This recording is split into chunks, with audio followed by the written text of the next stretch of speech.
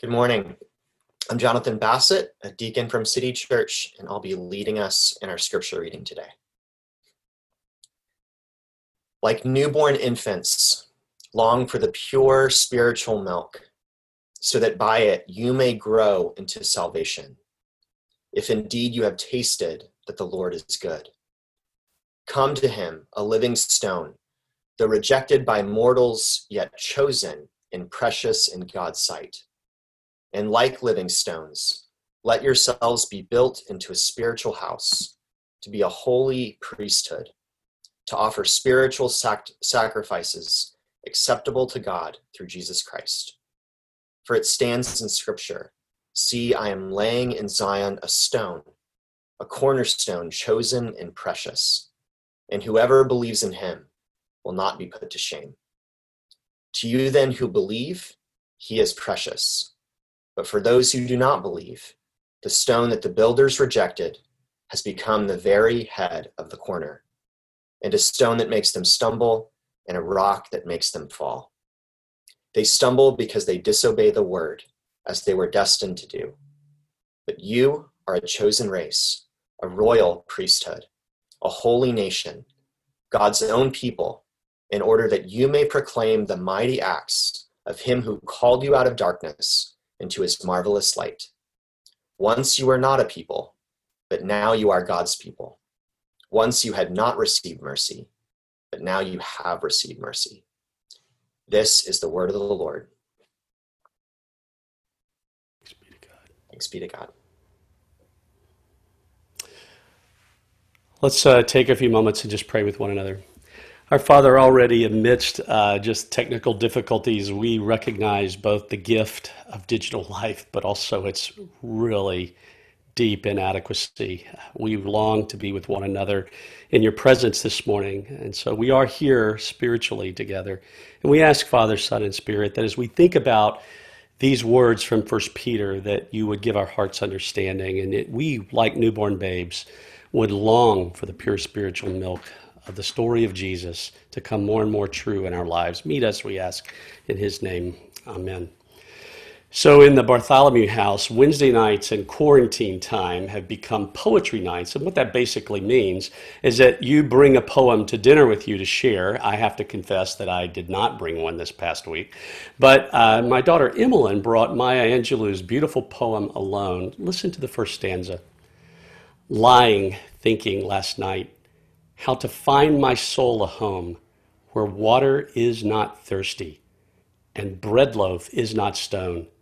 I came up with one thing, and I don't believe I'm wrong, that nobody but nobody can make it out here alone. Alone, all alone. Nobody but nobody can make it out here alone.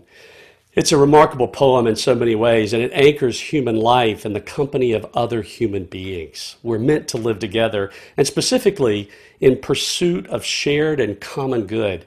Bread given, not a stone. Thirst quenched, not thirst unquenched. 9 weeks into digital church life and work life and family life and neighbor life, we are all more aware that we miss our friends and colleagues, and we miss face-to-face encounters of all types. But also, there is loss in my life with God. Jesus said that whenever 2 or 3 are gathered in my name, there he is in our midst. One of the ways that we experience God's nearness is in the not aloneness of being together, the physical presence we have with one another. When we gather for worship, or we meet in a community group, or we sit and have coffee with one another. In this part of Peter's letter, he anchors Christian spirituality in practices of community, the reality really of community, but also of mission. Let's think about the text for just a moment together. Verse 2, Peter urges us to desire and long for spiritual nourishment. And he adds rhetorically this fragment out of Psalm 34, which if you remember is, "Oh, taste and see that the Lord is good. Blessed is the one who takes refuge in him." It is a psalm that David prays in the midst of his own troubles as he looks to the Lord to restore and to meet him in periods of difficulty. Peter takes that snippet and he reminds them that they have in fact tasted the goodness of the Lord that has come to them in Jesus. And he says, desire it more. Long for it more, the way you may have seen a newborn baby be hungry and cry for food. Imagine that scene of a newborn infant for just a moment. Some of you in our community can imagine that a lot more readily than others because you've experienced that even in the last 3 months. But imagine that scene. And by the way, happy Mother's Day yet again for all of you mothers, both physical and spiritual, who have fed us when we've cried out for food. Most of us have seen babies crying for food, but the question that Peter leaves me with this morning and you with is just this: do we desire and long for spiritual nourishment in the same way that a newborn at their first cry might even sound inconsolable? Do you know that cry? In chapter 1, Peter wrote that our new birth was not by perishable seed, but the enduring word of God. He's not there thinking about the Bible per se, but rather he's thinking about this long generational conversation that God strikes up with his people throughout the pages of Scripture and that reaches its great fullness in the person of Jesus. It's a conversation about deliverance and about renewal of life. It's about all things becoming new because God's kingdom, his presence, has broken through. Peter, of course, believed that all of these words and promises of God had become true in the person of who Jesus was, the Word made flesh, dwelling among us. And by his resurrection and the gift of the Spirit, the rebirth of earth itself, of a new creation, Jesus in his story is the very thing that Peter looks for us or urges us to long for, to desire like a newborn infant, so that we would grow up spiritually into this new creation that Jesus has inaugurated. In verse 4, Peter says that we've come to this Jesus, and he speaks of him as the cornerstone. And this is where Peter begins to pivot into these other themes of community and mission. Think about this for a moment. Community. He says that Jesus is the cornerstone of a new temple. And every other stone is set against that one stone in reference to the cornerstone, to Jesus himself. And specifically, you are a living stone in that building, this new spiritual house, a royal priesthood, a holy nation, right, as he speaks of us. Everyone in the ancient world knew that you go to the temple to encounter God. Things happened in the temple. You would encounter the transcendent reality of the heavens, of God himself. You would experience what it might mean to be forgiven of your sins. And hopefully you would take that experience outside of the walls of the temple into the world itself, into your homes, around your dinner table, in conversations in the workplace, that your life with God transcendent would shape your life as a present person in his likeness in our world. Peter says that together you are this new temple of God. You are the place, the context in which we taste God's goodness, his abiding presence, and his continued faithfulness. We hear and experience God in our life together in so many different ways. You encounter it in small and great acts of love and sacrifice that we might make for one another as we lovingly enter one another's lives. And instead of entering one another's lives in a disruptive way, you can imagine that easily when selfishness sort of guards and governs the way we interact with one another, or envy when we see someone having something that we don't have or something that we want, or hate when we find that necessary in order to prop up our own identity through comparisons, critique, and condemnation.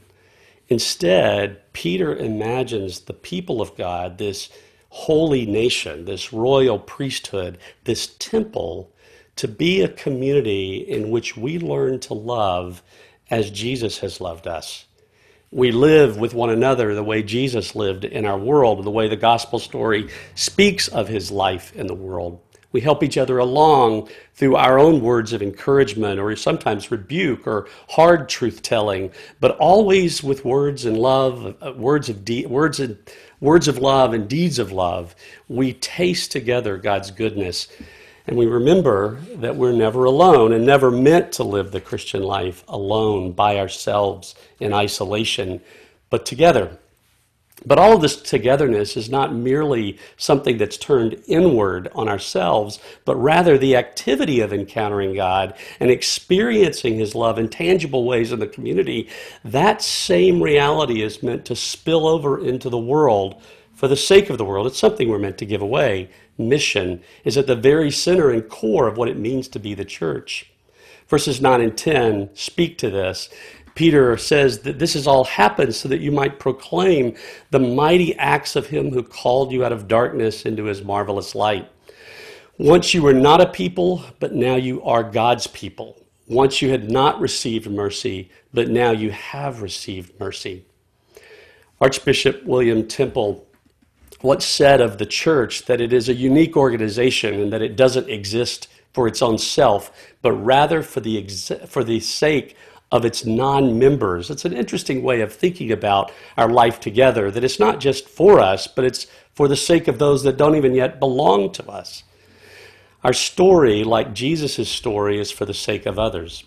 His mercy and grace overflow the boundaries of our community life together into the broken spaces of this world, places and stories that are marked more by sadness than joy, spaces that lack hope but need hope, spaces in which love might seem like a desired dream but one that's out of reach, spaces of compassion and change and justice, where all of these things are desperately needed, where there's hunger and the need of bread rather than a stone, or where there's thirst and the need for clean water.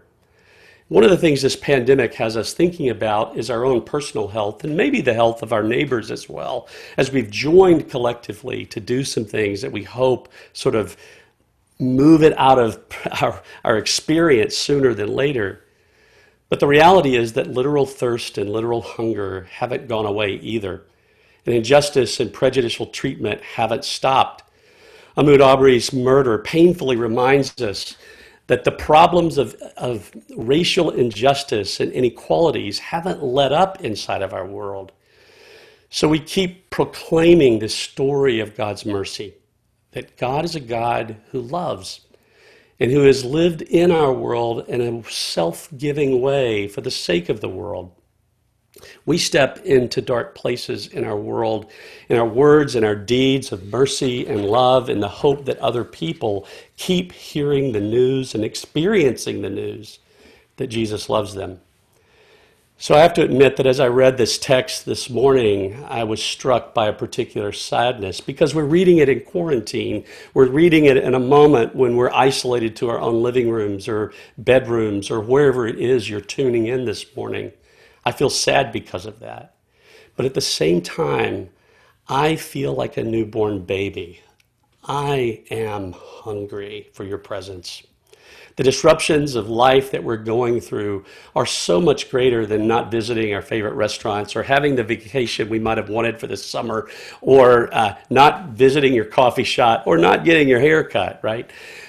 I also find myself missing that which is of God that I only experience in your presence, body of Christ, in our life together.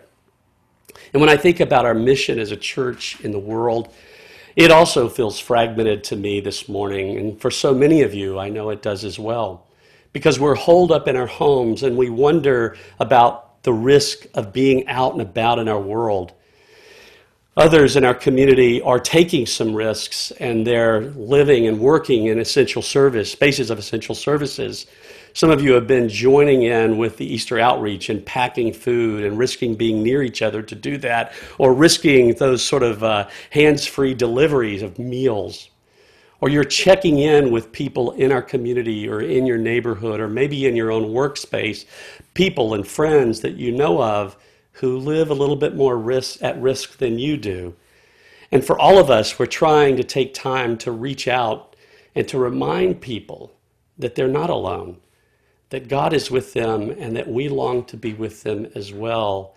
And we take these sort of inadequate steps through digital technology or hands-free delivery or mask wearing as a way of just sitting before people, the reality that God is a God of presence. And he longs for us to be present, not only to himself, but to be his hands, his feet, his voice, in a world that desperately needs to hear this song of mercy and justice and love and compassion. So friends, this morning, as you think about this text or you sit with it, I urge you to long for the pure spiritual milk. Like a newborn baby, cry for it, so that we together may grow up into the salvation that God has so graciously given us in Jesus Christ. In the name of the Father, and of the Son, and of the Holy Spirit. Amen.